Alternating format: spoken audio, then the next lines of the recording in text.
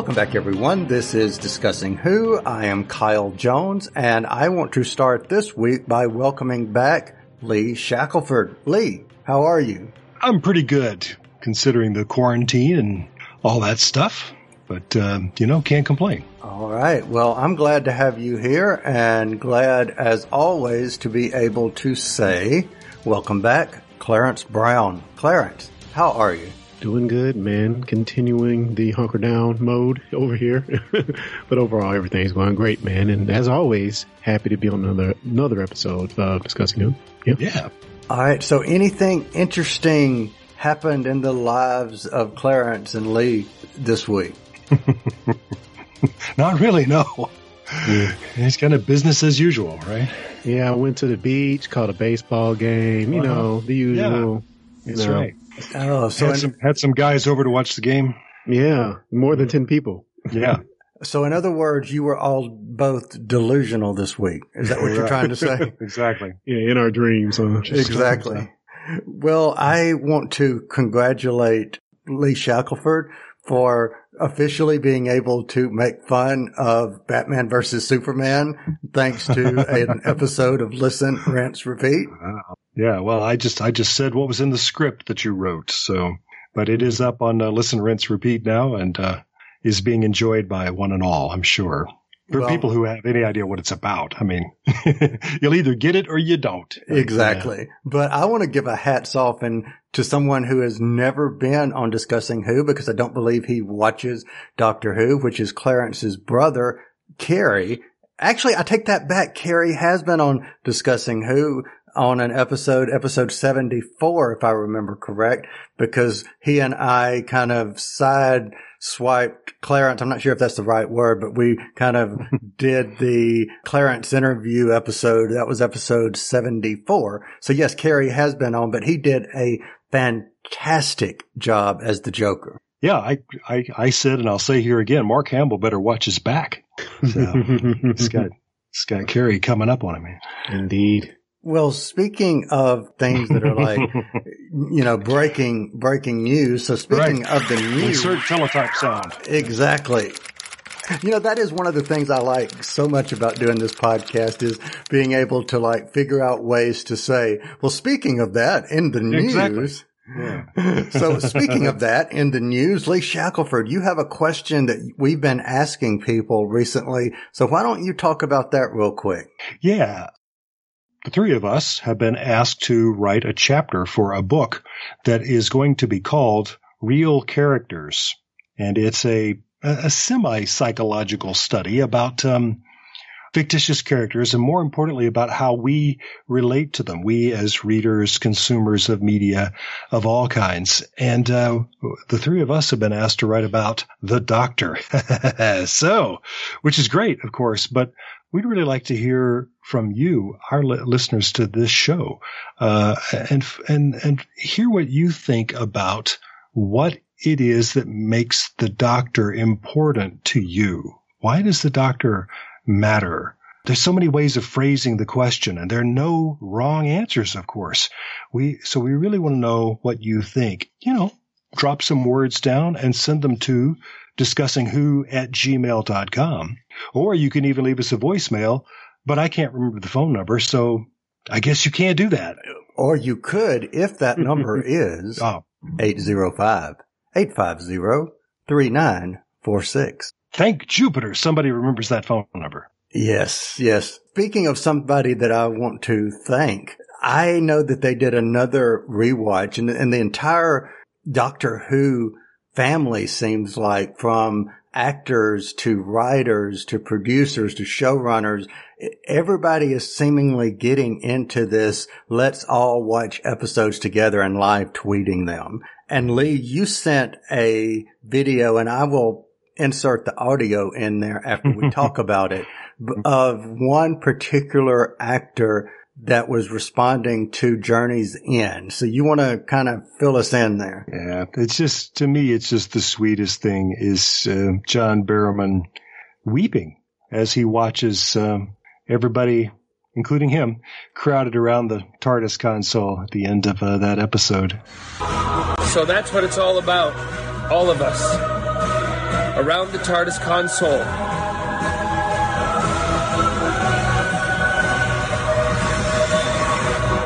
Look at that.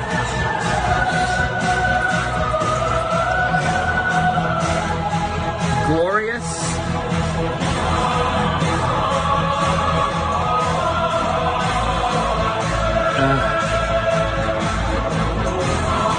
Sarah Jane.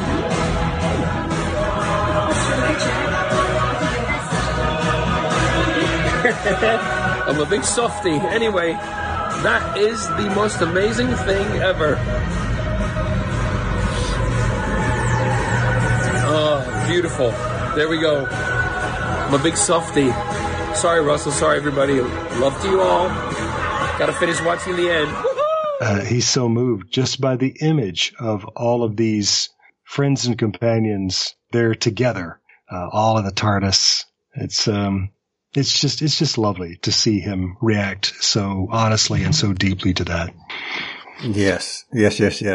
And it was also, if I'm not correct, or if I'm not incorrect, excuse me, this was done on Sunday, which also marks the anniversary of Elizabeth Sladen's passing. We as fandom received, I would say, a gift from Russell T. Davies that was then read and then made into a video that was put on YouTube. So, Lee, why don't you tell us, and I think you both have seen it, but tell us a little bit what that is, just in a nutshell. It's a terrific idea, and I was just blown away by it, because since we're all in isolation, you couldn't do a sort of memorial service for Sarah Jane in which you got all of these actors who've played characters from Doctor Who, to get them all in the same room. But you could do sort of a video diary where people are leaving their recollections, not of Liz Sladen, of course, but of Sarah Jane. And it is, the conceit is carried out so well. And for a lot of these actors that we haven't seen in a long time, like since the end of Sarah Jane Adventures, it was just so touching, so moving to see them again, and to see them talking about this magnificent woman they've lost. So it's a way of talking about Elizabeth Sladen, whom all these people knew and loved in real life, but they do it through the method of doing a little Doctor Who adventure in which all these people talk about this companion who's gone. So you both have listened to it all the way through. So really quick, without any spoilers, tell me and tell everyone listening, what did you guys think of that? And Clarence, why don't you go first? I kind of think Lee said it well already, but for me, I don't know if it resonated as much because I didn't know any of these characters who made these guest appearances. But I do enjoy what they did with their performances. I thought it was well done.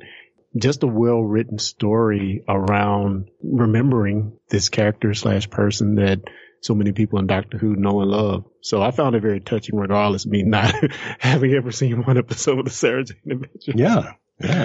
All right. So, Lee, any other things you want to add before I give my 2 cents? I've been very curious to know how Clarence felt about that, not knowing Sarah Jane Adventures as you and I do. So, as you know, I sent you guys a picture that I made it through 30 seconds and literally could not watch anymore. I don't know. I want to see it. And what I think I am going to do at this point is I'm going to actually watch series 4 or the 5. I think it was 4, wasn't it? 4? Of Sarah Jane? Yes. Yeah, I think it's series 4, yeah. Okay. The last series 4, I'm going to actually go back and watch that, and then I'm going to listen to this. Because I think that way it's a little bit in chronological order, per se, since I've never seen that. Yeah. What I really find amazing is I thought this was just a narration. So I just now learned listening to you guys talk, which is the reason I was so quiet for a second. I had no idea that there were actually people who participated, loaned their voices other than the gentleman who was narrating it. Oh, they're on camera. Oh, yeah. Okay. So oh, wow. Okay. Yeah. Wow. So and that makes it harder, believe me, because they are looking you in the eye. Yeah. Yeah, Kyle, you definitely need to do this a la Seska Says reaction style, and we want to see these tears flow, man. No, that's pretty personal, but if I can't, John Barrowman can do it. If I cannot even, seriously, as soon as I realized, seriously, that when it got to 30 seconds and I realized what I was listening to, I couldn't, it was like I just clicked and I was like, I cannot go far. I can't go any further than that. Yeah. And I want to tie that back to what your question was a moment ago, Lee, as to what does Doctor Who mean to us as the character. I think necessarily Doctor Who, but the Doctor Who universe, what makes these characters emote to us in such a way that I'm sitting here kind of, voice kind of quivering a little bit, talking over a fictional character. Mm-hmm. That's right. And I don't know the answer to that, but I'm just posing it out there to anyone listening. What is the answer? Why do they speak to us the way they do? And that's what this whole book is going to be about, with a whole host of fictitious characters. But it is a mystery, and I think it's a real important one that we as people really need to plumb the depths of this. How can we get so emotionally attached to fictitious characters? And really, there actually is a scientific, at least there's a theory. But yeah, we want to know what do people think? What are you thinking as fans of shows? Well, speaking of what people think, Clarence Brown asked me a question the other night that he posed again last night on our recording of discussing Trek. And I asked him to pose it again to you tonight on this episode. So Clarence, why don't you take it away? So the question I posed was, which franchise has the best villains? Or do both of them even have villains? That's something to ponder as well. Star Trek or Doctor Who? Huh. Yeah. Yeah. And I guess there's that troublesome word best again, right? What is that? What does that even mean? Yeah. But there's a greater variety, wicked people and monsters in Doctor Who, and that's often fun. I have trouble taking some of them seriously. Whereas you think about the Klingons, or back in the day when they were the bad guys, or the Romulans and many others in the Star Trek universe. Yeah, I don't have any trouble taking them seriously sometimes. What was your answer to that? What do you? So I kind of think what we came to on that was Star Trek, from my opinion, other than the movies, it doesn't really have sort of that tentpole villain that you can just point at. And I think as Kyle said, there's most of the conflict is political, interfaction or faction against faction, So that's kind of where we landed on that Star Trek doesn't really, hold up quotes, have villains. But again, like certainly when we get to the movies, you have plenty of them to look at. Yeah. And I would say that's, welcome to discussing Trek. I would say that's just consistent with Roddenberry's vision of the world and of the future too. That very often the person you think is your enemy is somebody with whom there's a misunderstanding. Yeah. That doesn't come up in Doctor Who so often. The Suntarans are just the Suntarans, and there's not, try to make a Jadoon laugh, But yeah, like to me, the great Star Trek villain is Khan, of course, but he's got a point. The man has a point, and by and by you just start to realize the real problem here is that he is nuts, So, and who's to blame for that? So even there. So, and it's why people like Nero, for example, just aren't as interesting to me, because I don't know, there's just no other layers to it. They're just angry and. Very good segue, because I was about to say, and speaking of people who are just plain nuts. Yeah. Why don't we get into our review? The reason we are here tonight, I'm glad we remembered it, because it is Remembrance of the Daleks. I guess it's time for me to say, if you have not seen Remembrance of the Daleks, go out, watch that story, put us on pause, come back, because from this moment forward, spoilers. Spoilers. Affirmative. Spoilers. Spoilers. Affirmative. Spoilers. Alrighty, the spoiler warning has gone out and we are back to review Remembrance of the Daleks. This is the first story of season 25 of Doctor Who, and it aired in 4 parts from the 5th to the 26th October 1998. Summary view. Clarence, I'll start with you. Summary view. What did you think of this story? You can't see me, but I'm smiling right now. I freaking love Ace, man. She's so awesome. She's so awesome. Oh my God. Oh my goodness. Every moment she was on screen, I just feel like she was badass. Don't take nothing. We'll charge in there with the best of them. Yeah, I love her as a companion, man. I really do. I really do. As far as the episode, I think there was a lot of undertones they were trying to put in the episode. As far as some of the stuff we hear at the very beginning, and then this Imperial versus these, this renegade faction. I think they were trying to throw some undertones at us that I'm not quite clear on, but I'm sure we'll discuss. I found that all interesting. I really enjoyed the Doctor in this episode. I thought he was fun, much more coherent than he was in the last episode we saw with him in it. So yeah, I very much enjoyed this, man. It was, 4, I think, pretty fun-filled episodes. There wasn't a lot of dragging going on or dragging in the story going on. So I really enjoyed it. Awesome. Awesome. So Lee, what say you? I wrote a very simple response because I knew you would ask this question. I wrote, this is the antidote to Time in the Rani.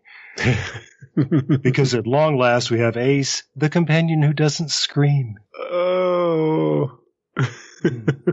Am I right? Mm-hmm. And there's so many other things to love about Remembrance of the Daleks, and I've seen it many times, and I think I enjoyed it more this time than ever before. It just, to me, it just keeps getting better and better. So, what about you? This is another reason why I am so happy, glad, ecstatic that we are going back and reviewing some of these older stories, because we've talked before about watching these episodes in a different mindset because we're reviewing them. So for any time that I have ever said that I was not really a fan of the 7th Doctor, this story and this mindset completely changed my opinion of 7th Doctor and Ace. I had so much fun watching this. I would go so far as to say I could have easily almost forgotten that this was in 1988. I could have said easily that this almost felt like current Doctor Who. Mm-hmm. Yeah, it feels very modern. Talking modern, what I found really interesting is this was season 25, so 25th season. So it's like an anniversary season, and they start out by going back to the beginning. So Lee, what did you think about the return to the junkyard, returning to Coal Hill School? And to me, it's one of the fun things about this episode is that we literally go back to the junkyard at Totter's Lane. We go to Coal Hill School, not just to Coal Hill School, but we see, but Ace picks up a book about the French Revolution, exactly as Susan does in Unearthly Child. Oh, wow. And in fact, I just read that Sophie Aldred, when she saw that in the script, she made a point of watching Unearthly Child so that she could get herself framed in the shot the same way that that is cool. that Carol Ann Ford did, and so on. So yeah, it's a lot of fun. This is a script by Ben Aaronovitch, who is well known these days as the writer of a series of detective novels called The Rivers of London. But this is him when he was just 25 years old, and I just think it's a great script. And he's obviously a fan. He's getting to sort of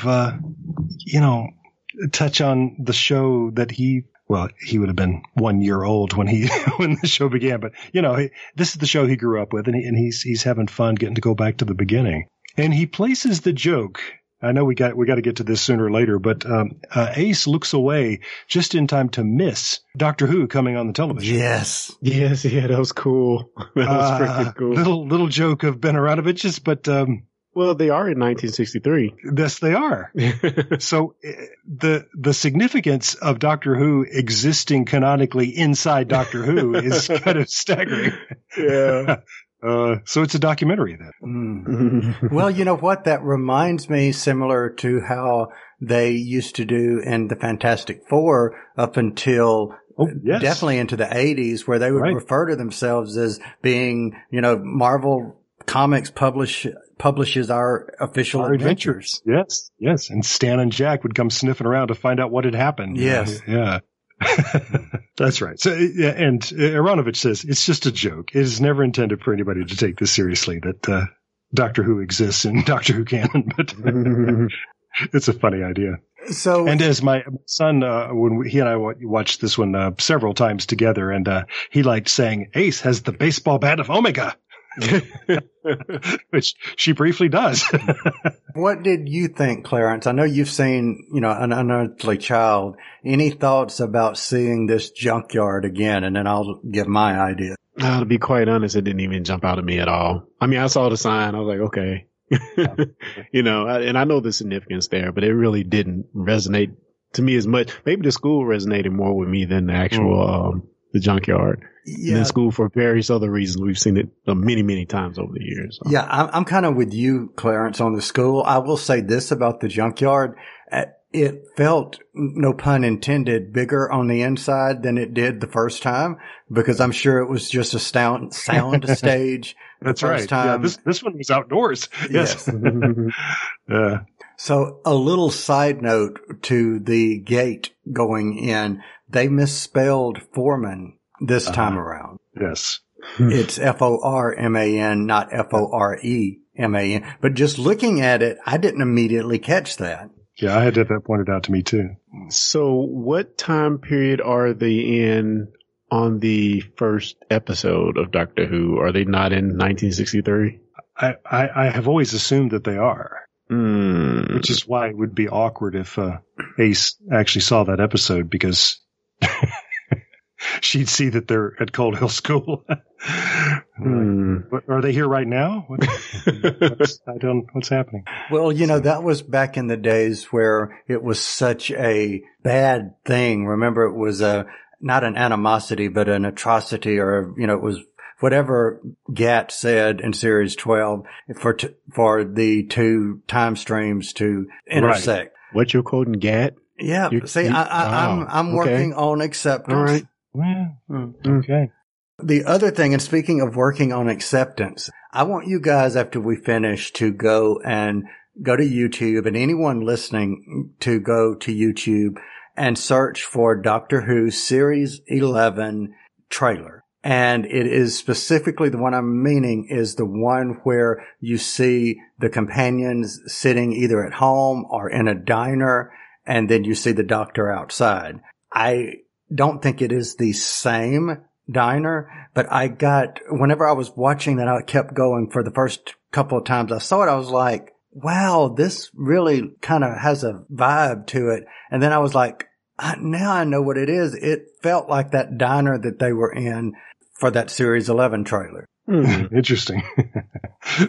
Yeah, you mean the diner in Remembrance of the Daleks? Yeah. Yes. The diner from this episode reminds me of the diner that the characters were in the trailer. You mean the diner with Jeffrey from Fresh Prince? Yes, exactly. That's right. I was like, freaking Jeffrey! Hey! Wait a minute, what year is this? Yeah. Which would actually be just, in time-wise, just a couple of years before he became Jeffrey. Yeah. Well, it did have very much a sitcom feel to it, that diner. So it felt like other shows I've seen. Yeah, it's lit very flatly. And I've never seen this with my own eyes, but I've seen photographs of this, that sometimes when a shot in a shoot like this is supposed to be in a diner, and the point is that there's a big window through which you can look out onto the street, that one of the easiest ways to do that is to find the street that you want, and then you bring in a set portion that is literally that window and the chairs around it. And out there in the sunlight, you can just stage that scene, and you frame it so that you can't see that the actors are actually outdoors up against this wall that has the window in it. But it allows you to get what you want, and because what you're really focusing on is what's happening outside the window. Yeah. Oh, so wow. They very well could have done that here. And that's why it looked familiar to you, because that's a trick that's used often enough that they would all kind of tend to look the same.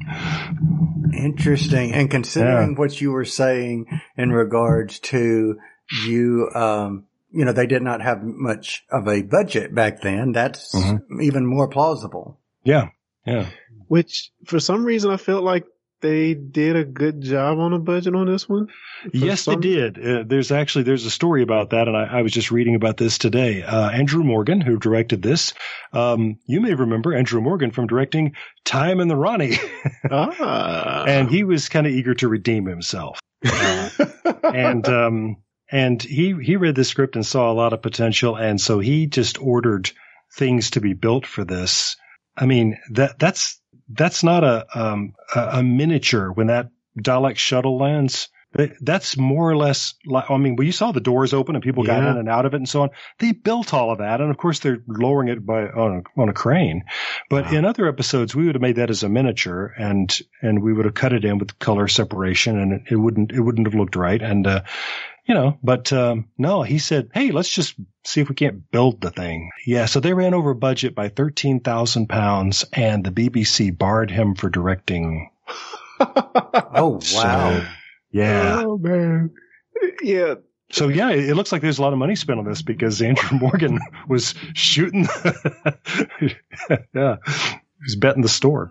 Yeah, overall, I thought the effects that were used were really well done, other than there's a few scenes with the shuttle landing that I thought were not great. But other than that, I was pretty well pleased with what they were able to accomplish. It's interesting hearing that story about the budget. Yeah.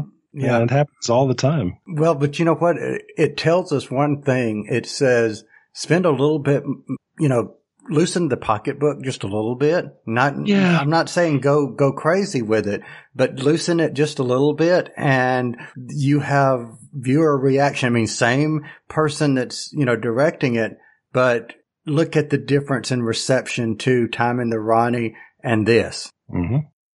Also, I noticed that the episodes per season by these last few years are much shorter. Well, it's half as long.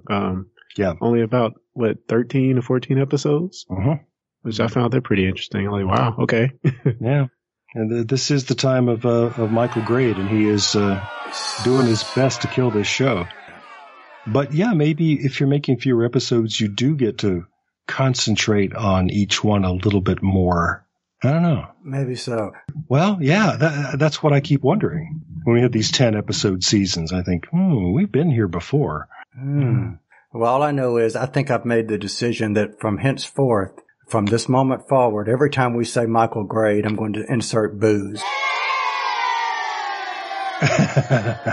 That's BOOS. Yes, yeah, right. not booze. You're not going to raise the bottle and take a swig? Right. No. To drink every time we say Michael Grade. Yeah. Michael Grade. I learned that he, one of the things that he just likes to do is to let it be known that if people want to insinuate him into scripts, and it's a TV show that takes place in the present day, that he'll appear as himself. My wife and I were watching a Jonathan Creek just the other day where there's a TV big shot, and he says, well, I can't stand here talking about this. I have to go meet with Michael Grade. Michael! And the door opens, and he goes out and shakes hands, and it's Michael Grade. And he doesn't say anything, but that means he got a paycheck for being on a show that... Anyway. Oh, that makes him he's like even the hype worse. man or the producer that's on the stage, with the rapper. Exactly, yeah. The one that nobody likes. Right. But somebody that we did like in this one was the Doctor. And I want to put this one to Clarence first. And the reason being, you kind of mentioned how different this was compared to Time and the Ronnie. So what would you say is the biggest difference between the Doctor that we saw in Time and the Ronnie and the Doctor we saw in this story? I feel like it was less buffoonery going on. I don't know quite how to put it. I felt like he was much more of my interpretation of how I feel a doctor should act and take command and be in charge. He was all of that. And I think one of the things that made him shine so well is Ace. I see what you guys have been talking about. They are great together. They really are. And the chemistry, I think it works well with her being portraying a little bit younger with him. I think that dynamic makes him better, and it makes the duo pretty fun to watch. Yeah, agree completely. This is the seventh Doctor that I know. That's sort of why I was surprised at how off-center he is throughout Time in the Rani. But and credit must also be given not just to Sylvester McCoy and Sophie Aldred's tremendous chemistry, but to Andrew Cartmel, who has as the showrunner right now, he has the plan of getting the Doctor more into the center of the action, that somehow stories before this time have sort of had the Doctor being dragged into things almost, like he's not the one that the show's about, Yeah. Time in the Rani being maybe a good example of that. So he really wants the Doctor to be the one who's making things happen. And so he tasks Ben Aronovich with this story that's going to be about the Doctor's got an errand.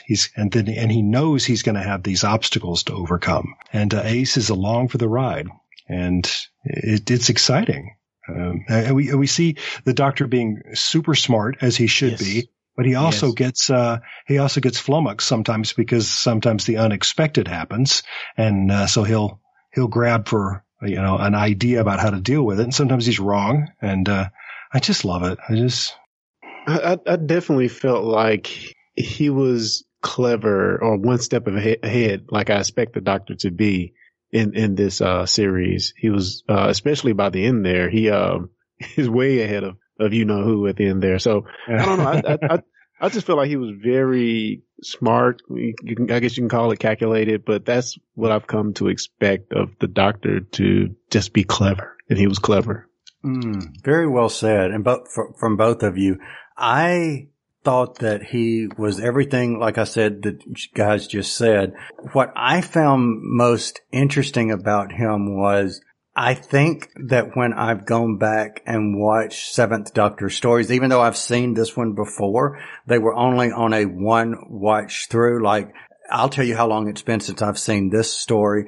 I got it from Netflix back when Netflix sent you DVDs that long ago. And I was just marveled at how much I enjoyed his Doctor in this, making me want to watch more from him. Yeah. Yeah, can I just interject, like, what I don't like about his Doctor? Sure. Sylvester McCoy. I don't like the hat, and I don't like the umbrella. It just, something is just, I could take the hat, I guess, but the umbrella just has to go. It's just one step in the weird section. Really, because it has a big question mark on it, or just him running around with umbrella all day just feels weird. And then the hat. I mean, the reason I don't like the hat is I saw a picture with him and Sophie Aldred he didn't have the hat on, and they looked so freaking cool together. I'm like, why does he have the hat? I'll drop that picture somewhere in the chat, but they look really cool together about the hat. So I don't know. Nitpicking. Do either of you know the story behind that? I believe so, but all right, what do you think? And then I'll counter or agree. I just know that the umbrella was something that was forced on him, and that he had the idea of carrying it around in his suit pocket, that he hangs it on his own jacket. And that was sort of a compromise, that if I have to have this thing, and I'll carry it around, because of course this was John Nathan Turner trying to sell the umbrellas, But I don't know a story about the hat, I don't think. Well, no. What I was more so saying was not necessarily the hat itself, but that he, Sylvester McCoy, didn't care for all, just like what you were saying. He didn't like the umbrella. He did not like the vest with the, with the question marks on it. He did get what he wanted to wear, but he was only seen wearing that for maybe 2 or 3 minutes at best. It was in the 1996 movie. You don't see him wearing that. You see him wearing normal stuff. That's right. He has a red waistcoat on. Yeah. And, he finally got to lose the question mark sweater, and then they killed him. So, spoilers. If he would have only known those question marks was protecting him all that time. That's right. They were making him bulletproof. He had no idea. Yeah. So here's something that I found interesting, and this makes me think again about how Chibnall may be more brilliant than Kyle, not we, Kyle is giving him credit for. Because I remember last time it was like, not Kyle, but anyway, that Kyle was giving him credit for is we see and hear in this story, there's the hand of Omega or Omega, however you want to say it, that the doctor basically hid there while Susan was attending Cold Hill School. Yeah, that kind of came out of nowhere. I'm like, what? I went with it, but I was, of course, confused. But, if you had to hide it somewhere, and it seems like a pretty good place. I don't know. It was interesting and weird at the same time to see that. Oh, I just think that whole notion is fascinating, that it suggests that this is even why the Doctor came to the Earth in the first place. That in Unearthly Child, the Doctor says, how could they imagine what it would be like to be renegades? And that was a mystery that was planted in 1963. But yeah, now it's sort of like the series itself is saying, well, what renegade sounds like he's running away, or what? Did he do something, or what? Well, he's got the hand of Omega. So what were your thoughts about the concept of the hand of Omega? It's what Alfred Hitchcock called a MacGuffin, which is just the whatever thing is that we're going to imbue with importance to the story, and then everybody's going to be after that, the Maltese Falcon or whatever, It almost doesn't matter. It's just the thing that everybody wants. I do love that you can, by getting into the vicinity of it, you can turn an aluminum baseball bat into something that has superpowers. That's my favorite part of that whole thing. And don't you love that the Doctor can order it around? Yes.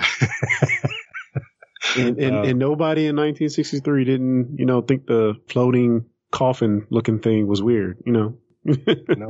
And the interesting thing, we never see what's inside the casket, do we? No, we never see what it actually looks like. Interesting. I keep thinking, and this may be from watching, the Avengers movies. I keep looking at it as like an infinity gauntlet that someone's going to. Yeah. It needs to somehow be like a hand. Yeah. Feels Indiana Jones a little bit. Ooh. Spoiler for End of Time Part 1 and 2, but I wonder if that gauntlet that Rassilon was wearing, if that was the hand of Omega. Oh, that's interesting. They never really named what it was. No, he just had it. Yeah. Huh. I'd call that the hand of Omega. Hey. It can't be, at that moment, it was the hand of Rassilon, but yeah. I was talking about the coffin. I'm sure you caught that the Undertaker is surprised because he's blind. Yeah. And he's talking to the Doctor, and he says that he thought he was supposed to be an old geezer with white hair. That's how he had been described to him. And, but that's who he was when that Undertaker encountered him last. So your voice has changed. Yes, your voice has changed. But if this is 1963, from the perspective of that Undertaker, right? This may have been a week or two ago. Exactly. It could have been yesterday. We don't know. I'm gonna break my brain, guys. Stop it. Love it. All right. Well, since we don't want to break your brain, I'll break your ears instead. And that is by talking about but this is a good way because I'm going to heal your ears. I should say, because we're not going to get Mel in here again. No. But we are going to compare Ace and Mel. Other than the screeching, what was the one major difference between Ace and Mel? Is there really a comparison? Okay, I just know Mel from that one series, so maybe you guys can speak better. But man, Ace is just badass, man. I mean, she's walking around with a backpack with explosives in it and this powerful, infused baseball bat. Come on, man. She had a boombox. She had a boombox. Come on, man. Come on. And she was able to keep the baseball bat of Omega. Yeah, that was awesome. She took a boombox back to the 60s and didn't give a crap about it. I'm walking down the street. Yeah. I'm changing the future of electronics. Yeah. And I don't care. I don't care. Yeah. Well, and really, it's the bat is one thing, but it's the Dalek calls her the small female. And she says, "Who are you calling small?" Wham! Who else would just walk up and hit the Dalek with a? Yeah, bat? Man. Oh, And that escape sequence when I think it's part of the same sequence you were just talking about, when she gets out of the lab, just freaking awesome. She jumps on top of the table, goes through the window, rolls, and then makes it down the stairs. She's awesome, dude. I mean, I've heard people say she did a lot of her stunts too. I don't know if she did that one. They probably didn't let her jump through the window like that. But it still looked cool. Still looked cool, yeah. But, I've heard people say before, and now I really understand why, that if it weren't for Ace, we would not have the companions that we have today. And seeing her in this, I think I understand what they mean, because she is a template. The only thing that I would think would come close would be Sarah Jane, but she really kind of broke the mold of that damsel in distress and, I need somebody in the doctor to come help me and rescue me. I think she's more active than the companions we have now, in a sense. To me, she's maybe a product of the 80s and 90s action movies, that type of character. It's even the companions today. I don't feel like, from what I've seen from this episode, this series, so, maybe it's up and down, but she's very much very active and in it. And man, she just don't take any crap. Yeah. Go ahead. We've only seen her once before in the continuity here, but we do know that one of the reasons why she's considered by many to be a juvenile delinquent is because she's discovered or invented this explosive that she calls Nitro 9. And the doctor at one point asks her if she's carrying it in her backpack, and she lies to his face. But what I love about that is he knows. Because then when they're confronted with the Daleks, he says, Ace, give me some of that Nitro 9 you're not carrying. Quickly. And Larry says, I wish we had more Nitro 9. That's right. But I think that is another testament of what you're saying, Clarence, is you're talking about, and you're both talking about the chemistry and laughing and enjoying the chemistry that these two actors had. This is the first full story that they had together as companion and doctor. And you're saying, oh, well, this was so wonderful. This was so great. That's a testament to how well the two actors pull this off. And I think really the script and direction, because one of the things that struck me watching it this time was that Ace lets her hair down in many ways, literally at some point. Of course, Sophie has that gorgeous chestnut hair, but we don't usually see what the companions are doing while they're being told to stay put. And we have a pretty interesting subplot going with her. And what it does is it reminds us that she's not living to do whatever the doctor's doing. Her life goes on. Yes. And I think that's one of the ways in which, without Ace, we wouldn't have Rose or Martha or anybody else. So.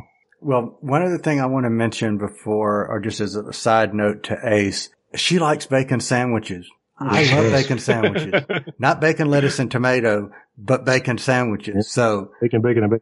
Yes. So it was like, okay, I wish I would have known this, and then I would have been loving you all these years. So. Yeah. There's a great scene with her. I think it was like the cliffhanger where the doctor gets locked in the stairwell, and the dude like kicks her. And just to tell you how much she imprinted on me so quickly, I was pissed when he kneed her and threw her on the ground. Do not hurt Ace. Ooh, I was mad, but she got him back. She got him. Yeah. Well, the doctor says, "What's wrong with him? Stomachache." It really is.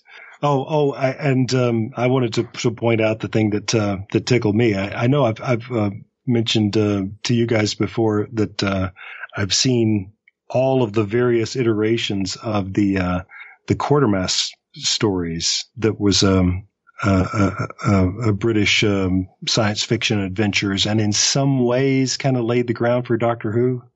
Anyway, but Bernard Quatermass works for the British Rocket Group in those stories, and there's just another little joke in this script that when Alison and Rachel are leaving the room at one point, they're talking about how crazy all this is with the Daleks and everything, and one of them says, I should call Bernard, but he's having enough trouble with the British Rocket Group. Oh, that's cool. So Quatermass also exists in the Doctor Who universe, and as does the show itself. Interesting. Well, if you were to read the Day of the Doctor novelization, you might find out that the reason that the Doctor Who movies that existed is because of the Doctor. That's right. That's another one of those things. Yes. Yeah. So, speaking of, and you just segued into that very well by mentioning Rachel Jensen, I want to talk about the supporting cast real quick. You've got Group Captain Gilmore and Professor Rachel Jensen. Mm-hmm. And Lee, I want to point this one at you. Did they remind you of any characters that we've seen before? Well, the Doctor calls Group Captain, he calls him Brigadier at one point. And I love that. But I wondered if I was imagining it just because we've been so encouraged in this episode to be thinking about the early days of Doctor Who. Mm-hmm. But the first time I saw Dr. Jensen, right? Right. I thought, is she supposed to be Verity Lambert? Ooh, that's good. I didn't think of that. But because if I understand right, Verity Lambert was sort of a trademark of hers, was the little pearl choker, like this scientist has. But and she's sort of tall, queenly woman. It's 1963, but that means that she also looks like Barbara, who people always said was sort of Verity Lambert's avatar on Doctor Who. So. Is that what you're going for? No, but I love that. But no, where I was actually going was I thought that was a nod to the first season with the third Doctor when he first was at UNIT, and you had she was before Liz Shaw. Liz Shaw. No, it is Liz Shaw. It is Liz Shaw.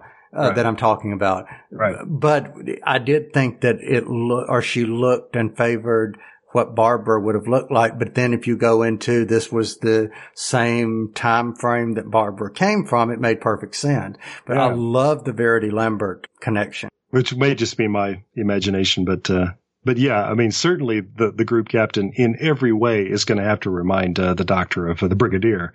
And of course, the group captain doesn't know what he's talking about, but right. It's just like, no, we've got the guns we need to fight these things off. It's like, no, you don't. How many times do I have to do this? Well, we've not talked about the big bads of the story in specific. We've talked vaguely and we've danced around them, but we had the Daleks returning, or as Ace would say, the Dalek. So Daleks. The Daleks have returned. What was your thought? And I'm going to point this one to you, Clarence, because you mentioned it earlier. This idea of Dalek fighting Dalek. What was your thoughts on that?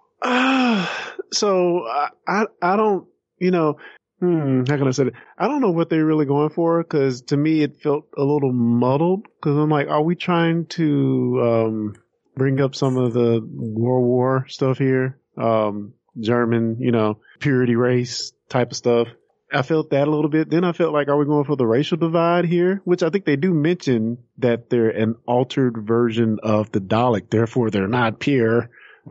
So different. And they even play a little bit of Martin Luther King at the very beginning of the series. That's right. So it seems like they're going for two separate things that are kind of similar. So I like the undertone of that message, and they just didn't hammer us over the head with it. But it was in the episode if you dig a little deep to see the differences between these two. And other than that, I'll just add real quick before I hand it off. I like the fact that the Doctor was able to explain Genesis of the Daleks in like a minute of talking. Yeah. I really appreciated that. How come I couldn't have got that in New Who somewhere? Because I really appreciated that, man. Yeah. That's a good point. Yeah, he does. He gives it to Ace while they're sitting in the car. Yeah. It's awesome. The whole plot. Yeah. Took him 6 episodes to do it on the show. All right, Lee, what say you? What did you think of Dalek v. Dalek? Clarence, I think your instincts are probably right about that. I don't know for certain, but I mean, the Daleks have always stood in for Nazi idealism, for fascist idealism on the show, and that was by design. That's what Terry Nation always wanted, was for them to be the sort of what makes them pathetic is the racial purity thing. And so it can't be a coincidence that we have that moment where Ace sees the sign hanging in the window of her boarding house and turns it around, and she just can't believe what she's seeing. And of course, this is Mike's mother who owns the place. So, that's got to be sort of changing how she thinks about Mike. It's like, I'm going to ask him about this. Yeah, great. I read that Andrew Cartmel and the director, that they both said their one regret about that is that she should have torn it up. Yes, I read that. I remember seeing that. But yeah, so it's 1963, and here are the Daleks trying to kill each other because one of them is somehow slightly different from the other. It's like, okay, yeah, we get it.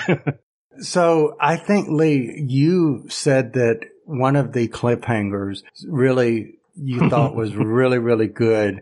What did you think seeing it for the very first time and seeing a levitating Dalek? And that's for Clarence, right? Or either one of you. Yeah, I do remember the first time I saw it, and of course I was seeing it in continuity, so I hadn't seen any of the flying Daleks that we have now. And I just remember thinking, okay, so these new Daleks can go up the stairs. This is going to change everything. But yeah, you can imagine that for the longtime fans at the time, that was a great way to end the episode, with the Doctor just sort of staring at it like, oh. I was going to make a joke like, well, actually that occurred in the reboot, in the episode Dalek. That's where that actually occurred. That's true. No, yeah, this is awesome. This is awesome. Because I remember you mentioned it before when we reviewed that episode, and you were talking about, when this first happened, it was awesome because the Dalek get upstairs. So yeah, seeing this, I thought, okay, that's really freaking cool that they can even pull off that effect. I mean, I guess it is the late 80s, but still, it looked pretty freaking cool. Yeah. And I pretty much enjoyed that. It was great. And, I tried to put myself in the mindset of someone watching it in 1988 and seeing that, and you're watching it going, oh crap, a flying Dalek. We've never seen this before, that, because to us watching it in 2020, it's like, oh, no big deal. But the first time seeing it, that's cool. They fly now. They fly now. This is all we need. We see the return of one of my favorite crazy people from Doctor Who, Davros. What did you think of Davros's head covered in, it basically looked like you're wearing a sweater with a bunch of wires glued to it with your because Davros he was head. Yeah. But the last time we'd seen him, reverse spoiler for a Sixth Doctor adventure, that we had seen that all that's left of him is his head, and they had his head kind of in a bubble. So now we're seeing him again, and we know that this is all that there is of him. But yeah, it's not a convincing effect this time. What did you think of seeing our favorite maniacal screaming Davros, Clarence? I have to say I was a bit surprised at the reveal. I thought that who we come to learn is a little girl on the battle computer. I thought that was Davros. I thought that was him. I'm like, we finally got the reveal of the little girl. I'm like, no, what? So 2 surprises. That was one. And then when we finally got the bald Dalek, what I have written down here, I have bald Dalek and I have machine gun Dalek written down. Yes. Both of those are in the episode. But yeah, the reveal certainly got me, 100%. I thought, oh, cool. What about you, Kyle? I shared on Slack a couple of pictures with both of you. One of them is of the special weapons Dalek. It's called from the Doctor Who exhibition. I thought that the picture was of me posing with it, but it's not. It's just one that I took. But I have seen that one, and all these years later, it still looks pretty intimidating. But the other thing was a clip from the Jetsons, because the Dalek Emperor, as you say, the bald Dalek, it made me think of Uniblab. But you have to have grown up with the Jetsons, as I did, to get Uniblab. Anyway. Well, one thing I think that was cool that they did was for the character, I think that the little girl Dalek wound up being, they used John Leeson, who is the actor who did the voice of K9, to do that to kind of make you think that was Davros. Is that how it went down, Lee? Yeah, they asked him if he could do kind of a Michael Wisher screamy voice, and and it worked. Fooled Clarence, didn't it? Yeah, it got me 100%. Yeah. Are there any other points that you guys wanted to bring up before we get to our favorite scene? How do we feel about the Doctor completely annihilating the entire planet of Scott? I guess weapon's not bad. Yeah. He won't handle a gun, but he will turn a planet star supernova. Ouch. Yeah, that, especially when you think of the impact of what happens once we get to New Who, of how it torments him as a character. That was weird to see. And he did it in a semi-triumphant, "Oh, I tricked you" moment. Right. Which is just shocking. Really. If you're taking this seriously at all, wait a minute, you did what? But see, we've heard the 10th Doctor say, I've convinced people to take their own lives, and I've done, I may not have done it by my own hand. So this is evidence of what the 10th Doctor was saying. And I think Russell T Davies has gone so far as to say you could take this as being one of the events that started the Great Time War. Yeah. Yeah, he's won this round, but he may have precipitated the Time War here. Wow. All right. Any other items before we get to our favorite scene? Not for me. What else? No, I don't. Oh, Caretaker was mentioned.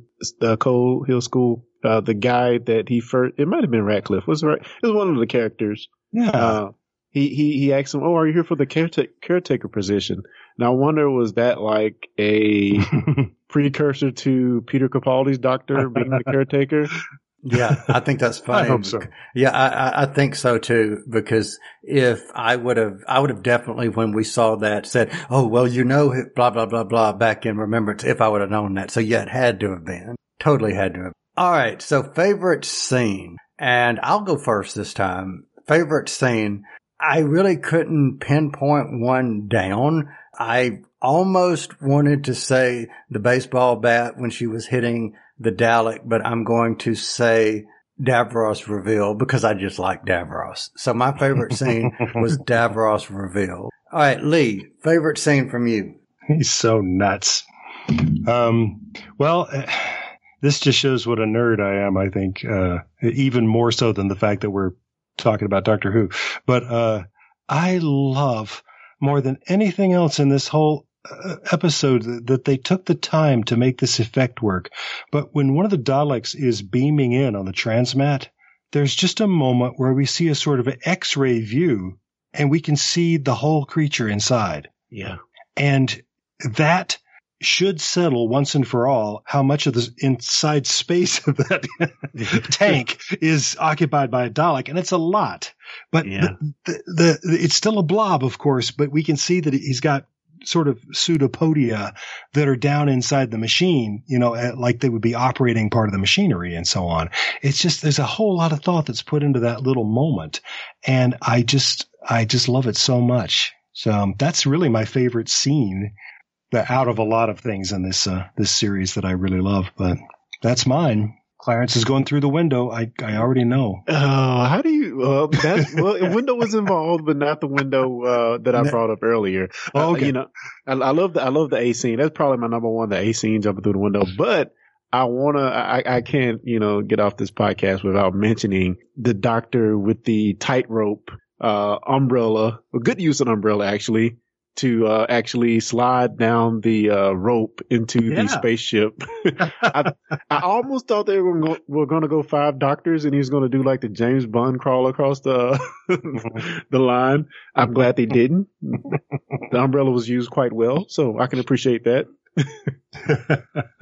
Well, I'd even forgotten about that. Yeah, that was cool. And I want to give an honorable mention, and this is another tip of the hat to Sylvester McCoy.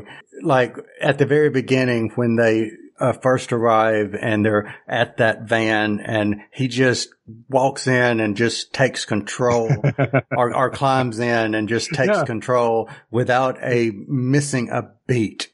Yeah. She's like, have you been helped? Can I? Yeah. All right. So favorite quote, and Clarence, I'll start with you this time. Favorite quote. Oh man. So we didn't really talk about Mike, Sergeant Mike, but he was whatever, he's kind of doing bad things there, but he got his comeuppance, I guess. But he confronts Ace and he says, and this was in reference to him did he steal the, he knew what the, arm of Omega was, of the hand of Omega was. He knew what it was. And they started looking at him crazy. And, he makes the comment that I was just doing Mr. Ratcliffe a favor, to which Ace says, do me a favor and drown yourself. I'm like, whoa! I fell off my seat. Oh, okay. Tea time. Meanwhile, and I saw the sign your mom has in her window.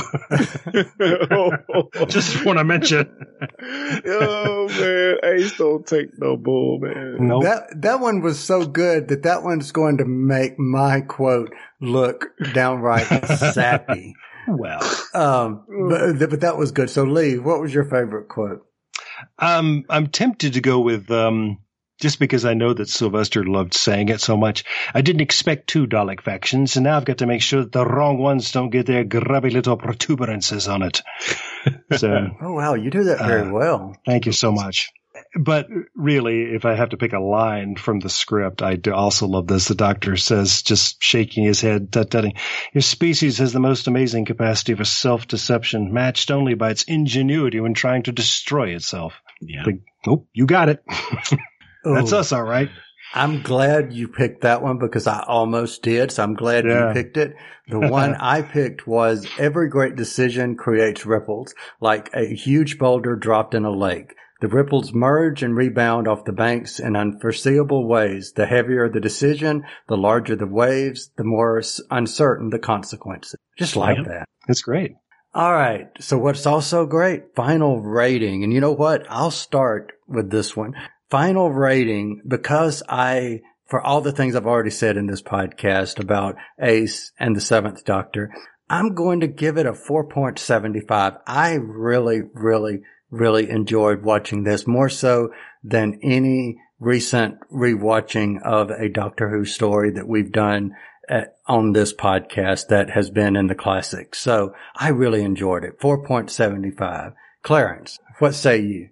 I will give this 5 rainbow Dalek blasters out of 5. There you go. Outstanding. Right. All right, Lee. I'm going to give it 5 grubby little protuberances. Same thing. Before we get away from it, 2 things actually. One of them not related to this show, but we didn't talk at all about seeing the Doctor's signature. Okay, so can I do something real quick before we talk about that because I'll forget it. I'm going to give 0.25% of bacon sandwiches to make it a 5. The more I think about it. All right, so the Doctor. You patted it in with bacon sandwiches. Yes.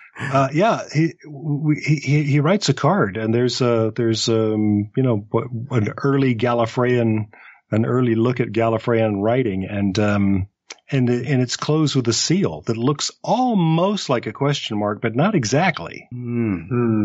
I'll find a screenshot of it. I remember that. And this is something that I did want to mention, and we'll briefly, real quick, talk about it. Part of this introduced this concept that and this is where I was trying to go whenever I was saying about Chibnall being brilliant in the sense of the Doctor being more than what we knew. Right. And one of the reasons why I wanted us to now go look at more of Seventh Doctor stories, because that was the what's now called the Cartmel master plan. That Cartmel really did want to really go with that, to explore the mystery of the Doctor in ways that would be dealt with in the story, not literally covering him with question marks. But anyway. Oh, boy. But the other thing I wanted to mention, when I was listening to last week's episode, I realized that we said that Rory's story and The Raggedy Doctor were written by Stephen Moffat. Rory's Doctor was written by Neil Gaiman. Oh, that's right. You're right. And something else about that. Oh, we were also calling the later one Rory's story, but the one that Arthur Darvill, of course, does is Rory's story. And then the one that Caitlin Blackwood narrates is The Raggedy Doctor. Anyway, yeah. But yeah, I just want to make sure we gave props to Neil Gaiman for that. So anyway. Cool for him. And thank you for remembering that. Oh. All right. So I'm going to remember that in order for us to close this podcast. Otherwise, we would be talking to infinity is to say and beyond and to infinity and beyond is for me to say, Lee Shackelford, where else could you be found on the internet? I'm going to keep pushing people towards relativitypodcast.com, which is undergoing kind of a facelift because the show is on hiatus. So I'll tinker with the website instead. Cool beans. What about y'all? All right, Clarence. I'm going to point people to a contest that I'm running right now for Discussing Trek, which is open to anybody. It can be found at patreon.com/Discussing Trek.